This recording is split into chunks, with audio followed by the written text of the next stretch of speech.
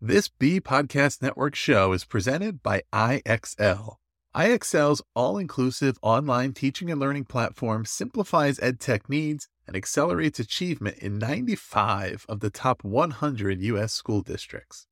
IXL delivers personalized learning across a comprehensive pre-K-12 curriculum, including math, language arts, science, and social studies, and it helps you assess student performance through actionable real-time insights at every level of your school or district.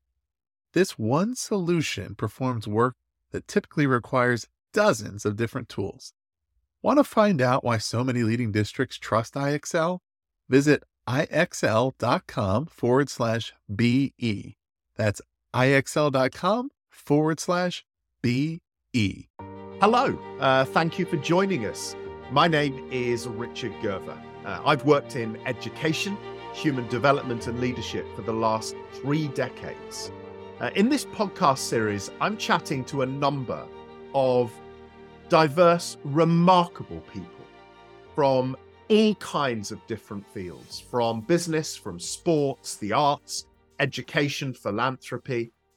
And what we're looking to do is to explore what our young people and our organizations really need in order to thrive, not just to survive in times of increasing change and uncertainty. Welcome to the Learning Bridge. Today, my guest is, he's fabulous. He's somebody I've known for a very long time. He works in a field that I think many young men and women, boys and girls, would dream of being able to work in. And also, he's the first person I've interviewed so far in this series who comes from the high-pressured world of professional sport. My guest is Rubio. And Edu, first of all, thank you so much for joining us. And if I can, I'm going to ask you to tell our listeners just a little bit about you, what you do, and how you got to where you got to. Thank you so much, Richard. It's a pleasure to be with you and all your listeners. Hopefully this podcast will obviously benefit loads of people out there. And that's the idea and the intention of obviously, accepting your invite, not only, to have an opportunity to have a chat with you as well, which is always a great excuse. But about me, I grew up in Spain, always playing football, always around sport. I was very lucky to be probably in a generation where, Barcelona, which is a city which is really, really close to my hometown city, hosted the Olympics. That really inspired probably, my early years of education, my early years of kind of like putting together in my own brain what I wanted to become and what I wanted to do with my life. And after a few years playing football, I realized that obviously I wasn't going to be playing in the Premier League. I was actually quite decent level, like League 2 here in England, but back then in Spain, it wasn't paid a lot. So I decided to go to university, do sports science, and become a coach. And I've been a coach since. I've been a coach for the last 17 years, starting from grassroots. And I'm very proud of saying that. I mean, my first job here in England was in Hampton Rangers, in a grassroots club, to now having the opportunity to be assisting Giulio Lopetegui in the Premier League. We've just recently finished with Wolverhampton, and now we are just, waiting to see what happens next. But that's my journey. So I'm a football coach by trade.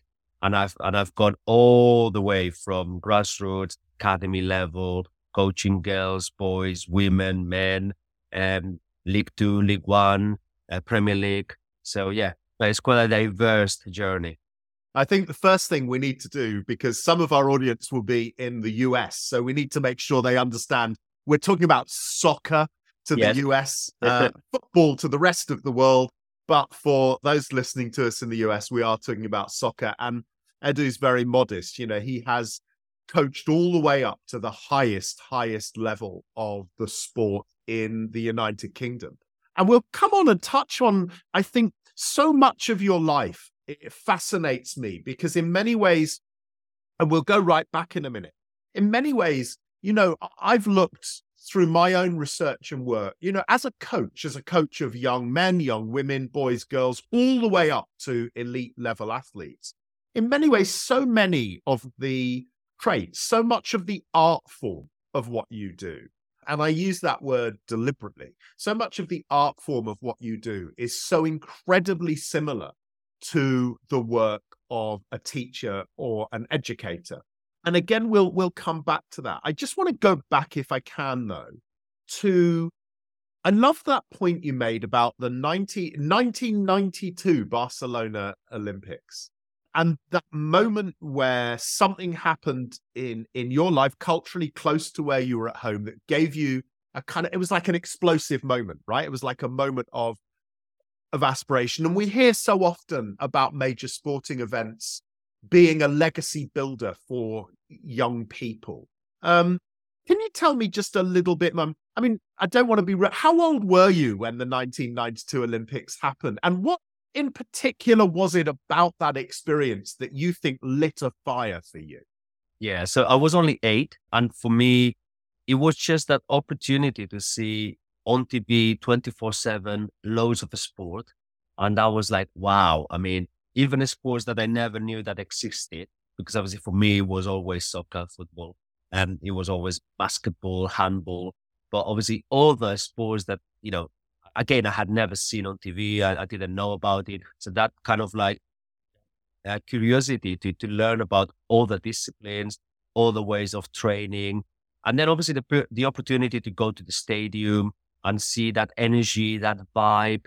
And then obviously consequently after that, people talking about, the what these athletes do to become, elite athletes, their education, their nutrition, their training programs, their discipline.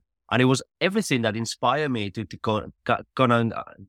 probably think and believe that, oh, wow, if I do all of this, I mean, I've got a chance to obviously become also an elite athlete, or I've got a chance to live this life, which seems really cool because, it's full of energy, full of vibes, and in a stadium where people go and they're happy, they're smiley. There was an association of all the cool and good things that a young boy may believe to be, what he wants to experience all his life, basically. I mean, what really fascinates me about that is, and we'll never know, right? But the fact that the Olympics were, if you like, in your neighborhood, Yes. and meant therefore they were something you could touch, you could feel, you could sense, you could experience in the three-dimensionality away from a two-dimensional screen was the profound difference. If you just watched the Olympics and the Olympics in 1992, I don't know, had been in Paris and you'd not been able to get there, right? Yeah. Would it have had quite the same? Because what I love about what you're saying is, to me, something I've always been passionate about as an educator and a leader. And that is actually the sensory enveloping of experience. It's the multi-dimensional, the fact that you could see it, you could smell the hot dogs and the food, you could see the joy on people's faces, you could hear. I mean, I'll never forget the first time I went to Wembley Stadium as a young child, and it was 1978. And I remember walking up those steps into the original Wembley Stadium for the first time to see the field of play, the pitch. And it just blew my mind. And I can't necessarily describe what it was, but it was the sensory engagement. And so one of the things that I think strikes me is how important it is for our young people to have that physical, three-dimensional sensory experience to help empower their dreams and their beliefs. And I couldn't agree more, because I also recall my first time I went to a football stadium, soccer stadium, and I was only 4 years old. And again, I had that I mean, walking up the stairs, I still remember like if it was yesterday. I remember actually clearer than what I did last week. And it was going up the stairs, and then it opens into, this massive football pitch with loads of people there screaming, dancing, singing. And it was, again, it was another kind of like opportunity for me to realize that, wow, this is what I want in my life. This is what this is what I dream my life to become and to be. And I agree with, going into education. I mean, my early years in the school, I mean, for me, the best days in the school would be those days where we had a chance to experiment in the science classroom. or we had a chance to go to a, excursion, even if it was just half an hour down the road in a place where I had been 1,000 times. But, to go on the bus with my mates and, and have the opportunity to spend a few hours away from your school and kind of like visiting this factory and listening to this guy that I had never met about, how they, I don't know, they produce this thing. And so I agree. I mean, experiencing is a fundamental part of education. One of the things that really fascinates me about any success in any field, and I think it's a really important thing to just take a step back and think about, and again, we'll evolve this through our conversation, is discipline, right? So it's okay to have dreams. It's okay to have, I would guess most 8-year-old boys and girls who have walked into a sports arena at some point in their lives or had the joy of attending a major sporting event like an Olympics or a tennis tournament or whatever it might be, have all gone, that's what I want to be. Now, obviously, and I'm not going to deny the talent necessary. We'll unpick some of that as we go through. But where do you think you learnt the need for, and I don't mean discipline in terms of behavior, being a good lad and being a good boy, the discipline necessary to achieve excellence in the field you've achieved, which you have done? Where do you think that came from for you? Definitely from home. Definitely, obviously, my parents, with obviously all their faults and and all their virtues, they are very disciplined people in the respect that they migrate from their city to establish themselves in another city. They work 24/7, but then obviously they establish themselves by. I come from a family of restaurants, so they had their first restaurant, and they had a coffee shop in addition. And I could see, and obviously I remember conversations from my parents, like, my dad saying, well, look, this works because every day I open at 7:30 a.m. I don't open at 8. I don't open at 7:15. Every day is 7:30 because the customers need to know, when you're going to be open, when you're going to be closed. You have to kind of like, show them when you are available. So then obviously your regulars can come back into it. So that's a form of discipline. That's a form of, consistency. Okay, you have to do this because, well, you can still work very hard. You can still be very competent. But if you open at 8, some people might get pissed off because obviously they were expecting you to open at 7:30 because that's what you've been doing for the last month and a half, for example. So that sort of discipline and consistency. And then from my mom, the same. My mom would be, she's a financial advisor by trade, and she would be obviously running the finances of the restaurants. And again, it's like, well, if you earn 10 and obviously you spend 9, probably we won't have a restaurant in a year time. So that discipline of you have to save at least 5, reinvest 2, and then 3 is your profit. And so those things at home, they were very, very clear and very well explained from day one to myself and my sister. And then, of course, again, I was very lucky to go to a very modern, very vibrant school. So my parents made a really good choice with their school. And it was this school where they were, it was a newer school in the city. Teachers were very vibrant, very energetic, really full of energy and you could feel that. You could feel that from them. And again, going back to the Olympics, thanks to the Olympics, the government then required that all the PE teachers had to have certain qualifications and certain studies, in addition to what they had been obviously asking them to have in order to become a PE teacher. And again, some of those studies were part of what people had been doing in the Olympics. So they transfer all of that kind of like discipline, all of that. So again, my PE teachers in school were not just go outside and do this, do that. They would tell us, this is what this athlete did to get the gold medal. He did this and this and this and this.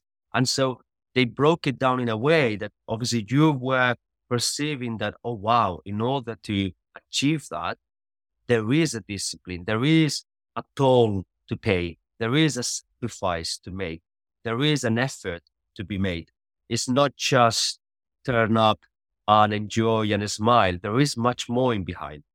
Thank you. And I just want to go back again also to one of the things you hinted at with the teachers, their energy, this thing. One of the words that I keep coming back to in this podcast series with people is authenticity, is passion, is, that difference between, for example, a coach who's going through the motions, doesn't really want to be there, but they need to earn a living. And the coach who rocks up every day, more passionate about what they're going to be doing with their young athletes than the athletes are themselves. So again, I'd like to pick up on that as we go along. But to frame that, I'd like to talk a little bit about your coaching experience. And as you said, and I think it'd be really interesting to explore some of the similarities and differences as we go through young versus older, successful versus those aspiring, men versus women, I think is an interesting one to look at, because one of the dangers I think too often is we just assume children are like an amorphous mass, like they're all the same, whether they're, and teenagers are all the same, and boys and girls are all the same in a learning environment. So I'd like to unpick that.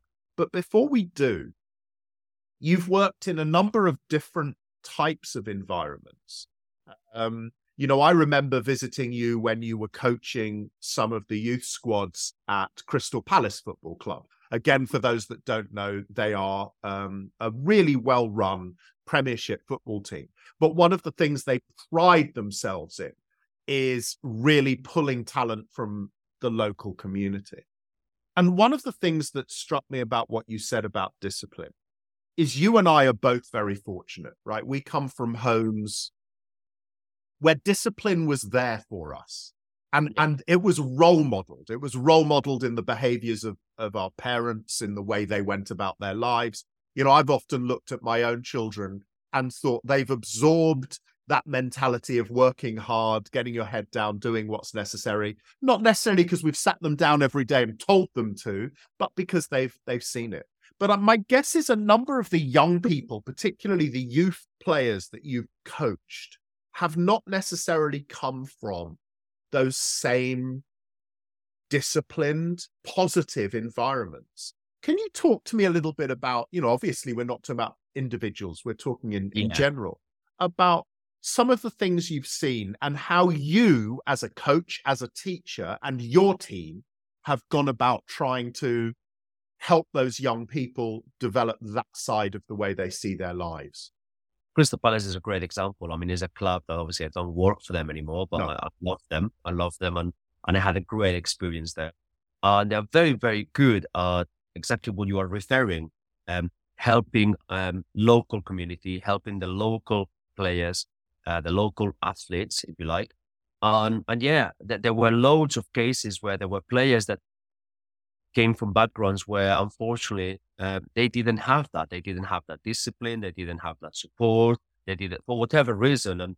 And by the way, just to say, most of the times it's not to blame parents, because probably the parents also found themselves in that scenario for their own, obviously, baggage. So it's not about, trying to say that those parents were not, obviously, good people or good role models. It's just that, unfortunately, they were also in a life where probably, choices were made for them. When those lads came into the environment, I remember one specific, which I won't say the name, but I remember one specific player. We had to sit him down and say, listen, I mean, without certain degree of discipline and without obviously your consistency, your talent won't shine. You won't have a chance to get to the Premiership. You won't have a chance to succeed. You won't have a chance to unlock your potential and reach your dreams. Not because you don't have the gift and the talent, because in that respect, you've got abundance. It's because you don't have, obviously, what it takes to become a elite athlete. And there is a difference between an elite athlete and a very, very good athlete. And then obviously what we started to do with him was, in his education, in his lessons, within the club, because we were fortunate enough that we could host some of his education in the club, we started to then invite him to chats with the under 18s, the under 23s, so the bigger squads. And then he found those role models that couldn't find at home or couldn't find in his local school through his peers in older age groups. And those older age groups, those lads, kind of like help him a lot. And sometimes sometimes as an educator or as a coach in that moment, you have to also accept the help might not come from you. Mm-hmm. You might not be that person that inspires that child because he might not have the capacity to listen to you. Because he doesn't obviously interact with you in the same manner that he would with a peer. So with this mentoring program that we started, we found that those lads would listen to their peers more. They would then find it inspirational, and they would then start to ask questions and have that curiosity to kind of like give me more. And that was the breaking point. So the breaking point with this specific lad, when he started that mentoring program with some of the under 18s and 23s players themselves, was that he then saw how relevant what we were saying it is as such. And so because is that expression of obviously you can take a horse to water but not make him drink, that is very, very relevant, and it is very true, because we had to spend amount of time trying to teach him, give him workshops, encourage him to read this, watch this documentary, do this, do that. And it was only when he then mingled with these other lads, and these other lads said, well, no, actually, you have to do this and this, and I do this and this, and I go to bed at this time, and I wake up at this time, and I do this and I do that. When he went like, oh, wow, maybe I have to start doing my own research. And it's when he had that appetite to learn, and he had that appetite to open that door to explore, when then we had an opportunity then to the rest of it just followed. Then he was the one asking for that documentary series. He was the one asking for that paper. He was the one, obviously now I'm summarizing probably a work of a year, right? And loads of disappointment and days where, he would misbehave, days where we thought that it was a lost case. Within that period of time, with all the ups and downs and the lows and the highs, we did manage. And I think it was that mentoring program, and it was that, learning from his peers. And actually, it also favored his peers, because the under 18s and 23s, that I felt that they became more authentic as well themselves, because they saw that where they were doing was also inspiring other people. And then they became a bit more kind of like, oh, wow. So when I finish my career as a footballer, is there anything else that I would like to do? And actually, one of them thought, well, yeah, maybe I can create an association to help my local community. And there is a guy who's actually started to do some sort of local community work thanks to that mentoring program. There's so much richness in what you've just been talking about, so many things to pick out. I think the first thing is that idea that just because you're the coach, the boss, the teacher, the leader, one of those things I think is so powerful and refreshing about that reflection is that you don't have to have the answer, and the leadership doesn't have to come directly from you. And I think it's probably a very reassuring thing for people in education, actually in any sphere of leadership, to understand it isn't their responsibility to always be the answer. And actually, to take a step back, I also think what you said about role models is so important, because so often, let's say, and I don't know, let's say that lad was 16, right? And there you are, with all due respect, Edu, fully sorted, man in his 30s, incredible CV behind him, all the wisdom that comes with living life through the world. Very difficult for that young lad to identify with you, very difficult for that young lad to go, oh yeah, he would totally understand my life and my background and what makes me tick.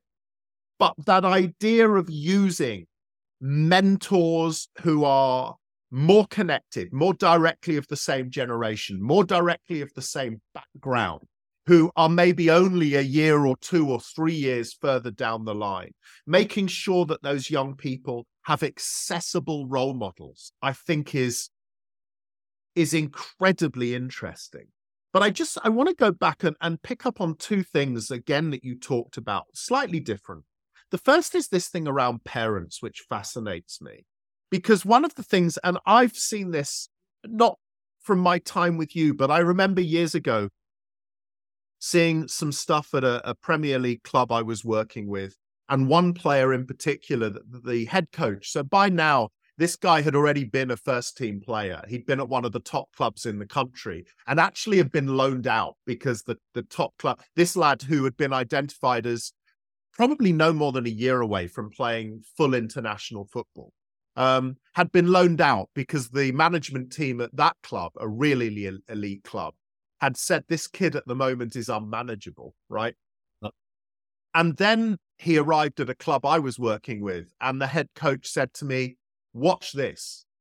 Yeah. And they were in an open training session, and one of the coaching staff went up to this guy and was obviously giving him some advice, maybe some positional discussion or what have you. And this lad just locked up. You could see it in his body. It just completely like froze. It was like immediate fight or flight. You could see it in him. And then the head coach said, no, keep watching. The session's about to come to an end. And as soon as the session came to an end, I noticed this player's father, he was the only father on the training ground, came barreling down the hill onto the field and started shouting and swearing at this guy. And the head coach turned around to me and said, "Richard, he's not the problem, he is.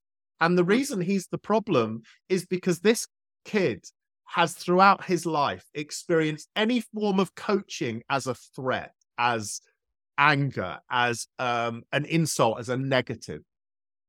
And one of the things I wanted to know is, what did you do for the parents of the players you've worked with? Did you at any stage in your career work directly with parents or carers to try and help them understand how best to support their young players?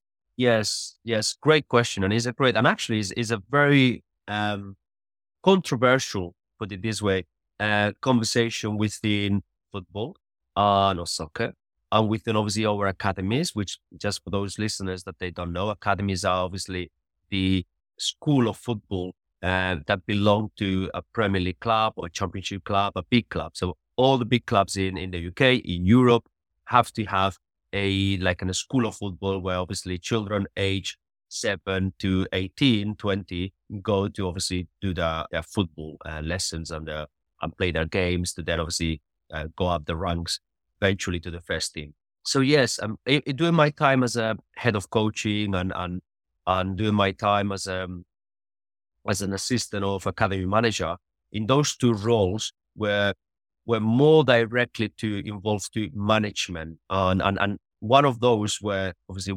ideas was to manage parents. Now, there are a few things to say here, and I'm going to try to obviously explain as I can and as quick as I can.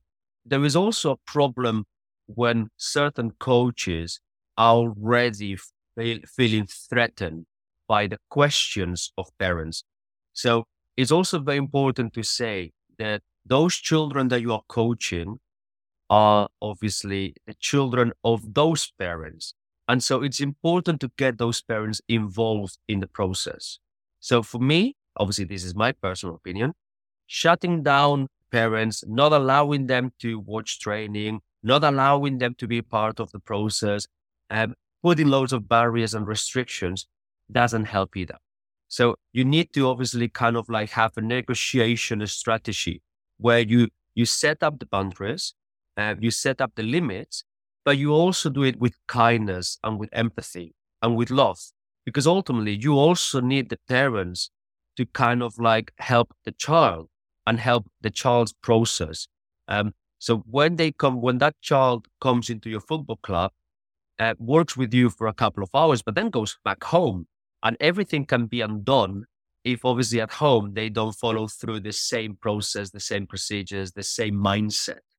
So what we did was we created workshops to our parents in our football clubs. So parents could come to the workshop, the psychologist, the welfare officer, the education officer, the coach would implement those workshops, would teach the parents, but not teach the parents from a point of view of we are telling you what to do, we are teaching you what you don't know, but more as in this is what we do, this is why we do it, and this is how we do it.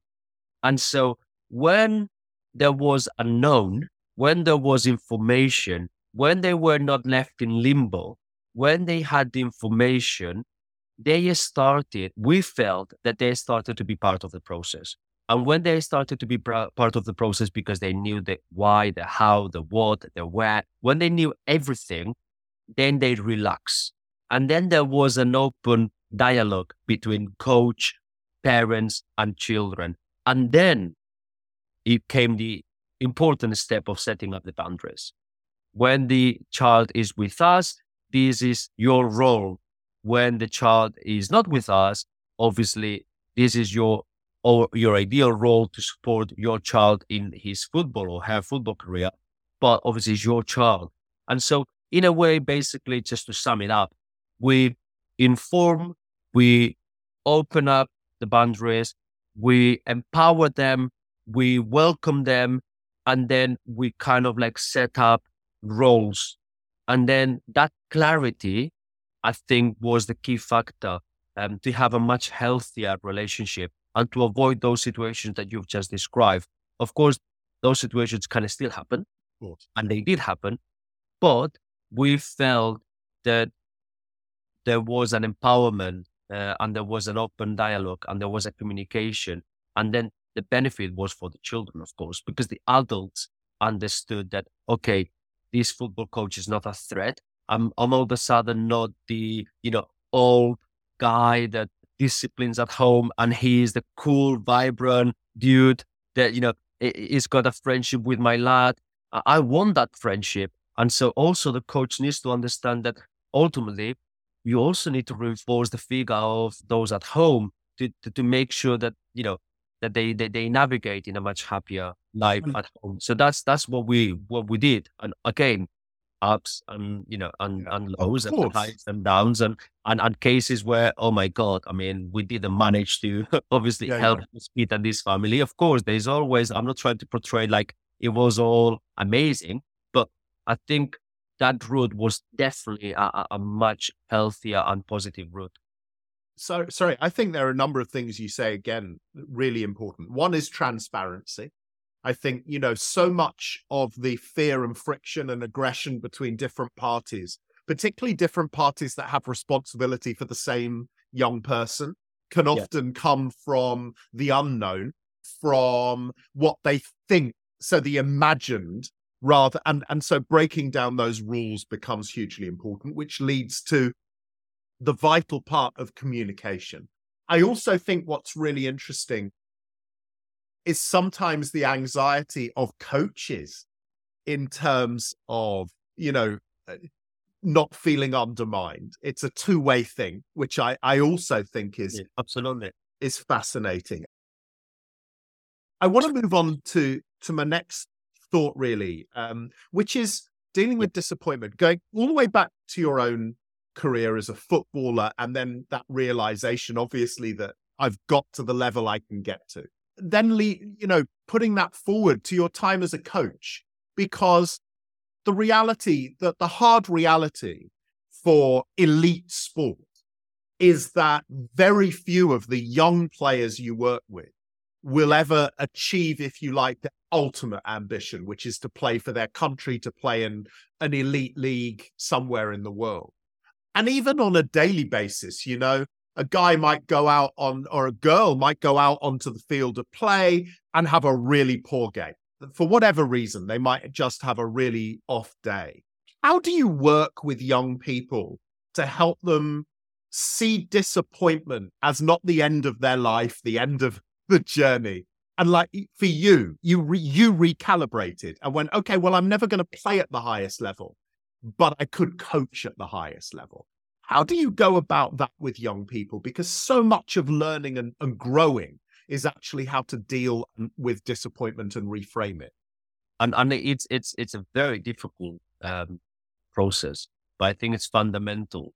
And I think it's like kind of like mindset. So seeing things from a completely different angle. So embracing that what people see as failure or what people see as mistake is actually part of the process, which will help you eventually either in that same state or in something else that you may pursue. So like, for example, my case, I saw that I couldn't reach Premier League level as a football player.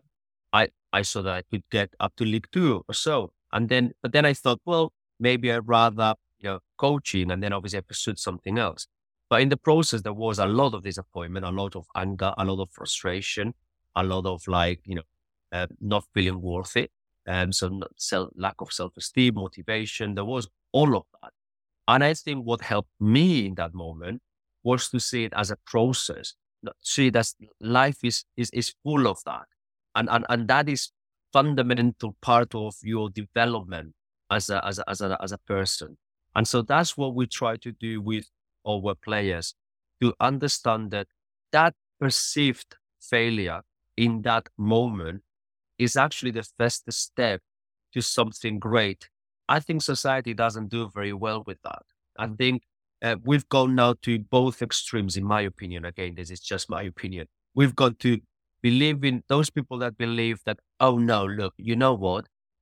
Doesn't matter if you win or you lose. The important bit is just to take part.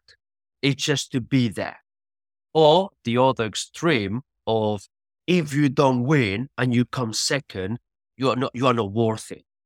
And I believe in the middle. Well, it's not just about taking part. It's not just about being there and being, part of the picture.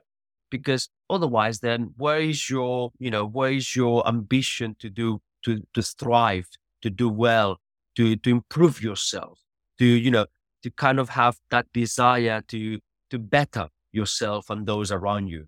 But obviously, it's not about comparing yourself. It's not about believing that, if you don't win, then as you came second or third, in comparison to the one who came first, you are not good enough.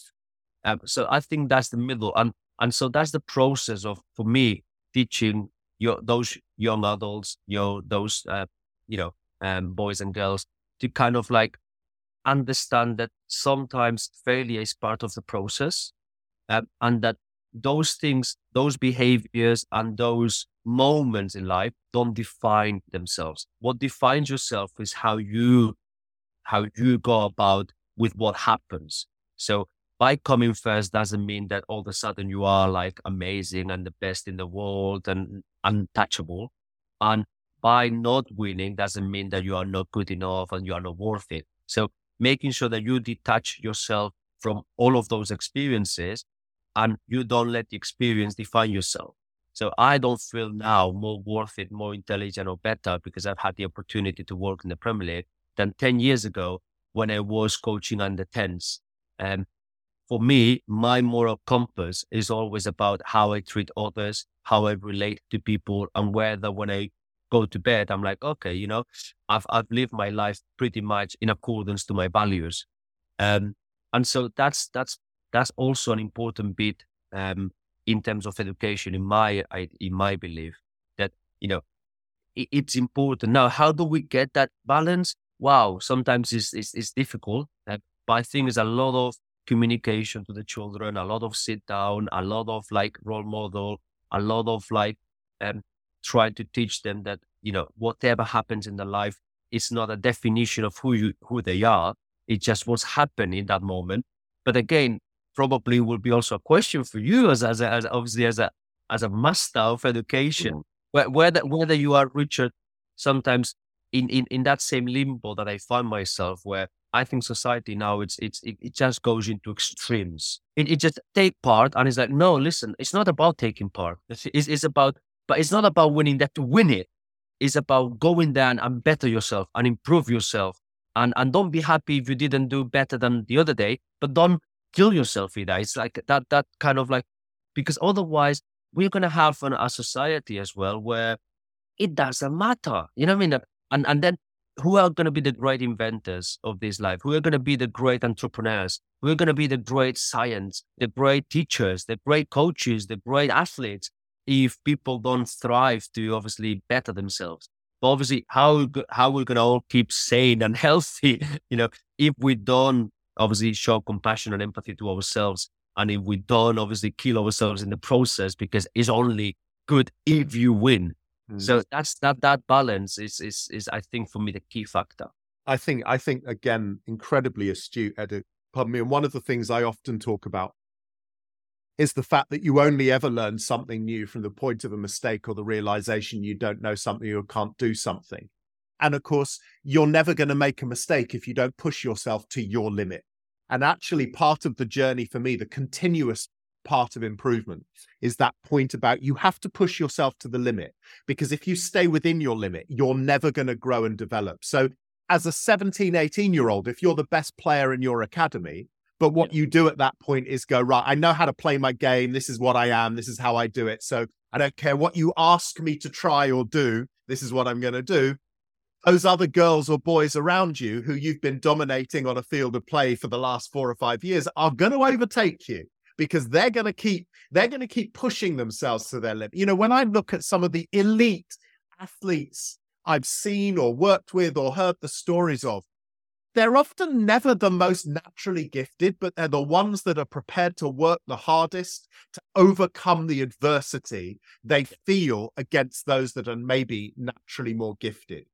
Which brings me on to, I think, my last question, and then we'll wrap and finish. And the last question, really taking your journey right to the most recent period. And again, I think the parallel here for me within education or in business is, if you get to the highest level, you end up inevitably leading or managing elite people, like the absolute pinnacle of their game. So if you're working at a top management consultant, you are hiring the highest level graduates on the planet. Harvard, Yale, Oxford, Cambridge, you are the best of the best. In your most recent professional incarnation, you have worked with the best of the best, not even the 1%, the 0.1% of elite athletes in their field. What have been the biggest challenges for you, as the same way they might be for a teacher working with really high performing academic children, right? Young people. What have been the greatest challenges versus working with young people who know they've still got plenty to learn, a career to climb? What are the great challenges of, rocking up with guys and women who have been identified as the best in their business? What are the challenges of coaching those people? Well, there are many, but just to obviously the sense of entitlement, that's one. They feel because they are there and they know it all. And sometimes that's not the case. And for me, on also how we define elite, which obviously links back a little bit with the previous question, that for me, elite is not about, so elite doesn't mean that you are elite because you are in an elite environment, or because you've been classed as elite because you achieve these marks, or you score this amount of goals, or you got a contract with the Premiership. Because again, that would be what we say about extreme. My example of extreme earlier, that you are elite because you are defined by what you do or what you've achieved. For me, elite is that person or that environment that's capable of constantly asking themselves the same question every day: how can we improve? How can we improve? How can we improve? That is really elite. And that to me is the elite person. That one that doesn't matter whether he or she work for the biggest organizations or the Premier League or whatever in football, is they have this inner desire of how can we improve? How can we improve? And so going back to your question now, so that sense of entitlement and that sense of I don't need to improve. And then obviously it comes to a point where it goes down. So, and then obviously they have a problem now because they were defined elite by definition of what they achieved and where they were, but not by obviously that inner desire of improving. And so now all of a sudden they're not elite anymore, because obviously elite environments like football, like the Premier League are unforgiven. I mean, they are ruthless. And so, for you to stay there, you have to constantly improve. All the challenges obviously were exquisite questioning of what you do. Obviously now they know they understand what you're talking about. So now all of a sudden the coach can feel threatened because this person, and so what do you do? I mean, some people shut that voice and it's like, no, I'm the coach. You just do what you get told. And then obviously that elite player is going to get frustrated, is going to get upset, is going to get bored in the changing room and in the training sessions. And all of a sudden he's going to misbehave and not perform. And so you have to, in my opinion, you have to let them question yourself, but you have to be very ready as a person as well. So I think those elite teachers, elite coaches, have to be very assertive. They have to understand that, oh, wow. I mean, when I'm dealing with elite children in school or elite athletes in a Premier League club, I have to be prepared to be questioned every morning about what I do, about my methods, about why we did that, why didn't we do the other thing? Oh, someone else in this elite environment do that. Why don't we do it ourselves? And so you need to know your method. You need to know your methodology. You need to know your whys. You need to know your hows. You need to know your whats. And also you need to have that humility to say, well, show me. I mean, maybe there is something there that we can incorporate in the method. Maybe there is something that, I can learn from you. So it becomes also very linear, like, you have to also embrace that. So again, that's if you don't do that as a coach, then you have bigger challenges because now you're dealing with misbehavior, you're dealing with frustration, you're dealing with anger, you're dealing with people who are going to try to throw grenades in the changing room every morning because they don't feel listened, because they don't feel obviously empowered. So those are the challenges. Also, that kind of like another challenge is that inner desire to win. I mean, which obviously that's amazing. But again, when that doesn't happen, and sometimes in the elite, you might lose because of very small margins, even when you had the best game plan, when you did everything by the book, when you contemplated A, B, C, D, Z option in everything, you still didn't win. How to kind of like, manage that and say, and go back into training with the right mentality, the right mindset and the positive vibes to make sure that you capitalize from that and you get yourself in the best stage to win the next game. Whatever you do doesn't mean you're going to win it, but it means that you've got a better chance to win it. And so also kind of like that mood swing, how you can manage the room. And for me, the biggest, I'm very, very lucky to work with a manager who, it's been a source of inspiration for me and I'm learning a lot. And I don't mind sharing the name, Julian Lopetegui. And I think, again, for me, what he's very good at is start winning the next game that they will lost the previous game. And it's by how you manage, because elite athletes can be also very, very self-critic. And they can be very, very, and obviously there is a degree of perfectionism that at times can kind of like hint their performance and their development. But again, you also need to be empathetic with it because there are certain people that get very critical about it. And it's like, oh, well, perfectionism might become a problem. And it's like, well, I don't think so. I think the problem is how you see it and how you behave around it and how obviously you let things affect you. That is the problem. So your behaviors, your mindset and your views around it. But the pure desire to better yourself, to try to do it as best as you can, that's what, those people in that 1% share. And that's why they are there, because they do have that inner desire. But obviously for you is how you obviously wrap it up. It doesn't affect the mindsets. I think two things really stand out for me in that answer. One is going back to something that seems to have been a recurring theme through our conversation, which is role models.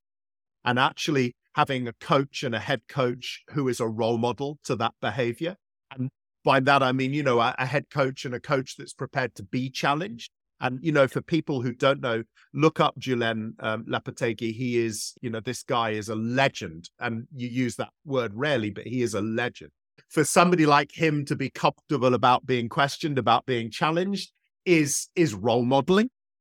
And the other thing you talked about, which I think you have in absolute abundance, Edu, as does Julen and the people who reach the pinnacle of what you do, is a real deep emotional intelligence and a sophistication about understanding the individuals you're coaching, not just the team, and each component part, and knowing which of those players is going to react a certain way to a defeat or a victory or a coaching session, or whether they need confrontation, whether they need rules, less rules, whether they need pushing, pulling back on.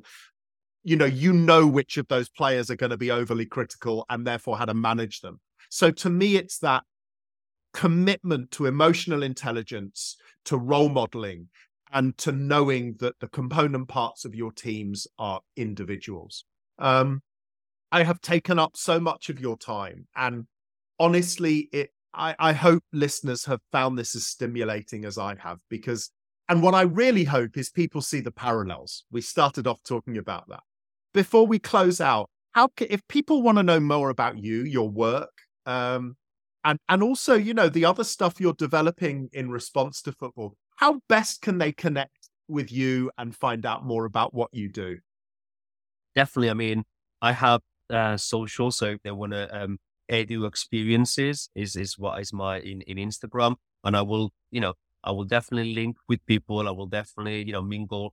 I'm happy to obviously also receive some feedback about how can I improve myself, how can I improve my views, and I think it's very important to have this dialogue, because ultimately, I mean, and that's why obviously I wanted to have this podcast with you, and that's why not just because I love you to bits and I wanted to be part of it, and I respect a lot what you do and I admire your work, but also because I think the intention of this podcast and your intention, and obviously my intention as a consequence, is to kind of like improve the education, help children, help parents out there, help society by making sure that, we think about all these things. And I think it's important, this dialogue, to kind of like, as you said, stimulate some thinking, stimulate some questions, and from there, finding better answers.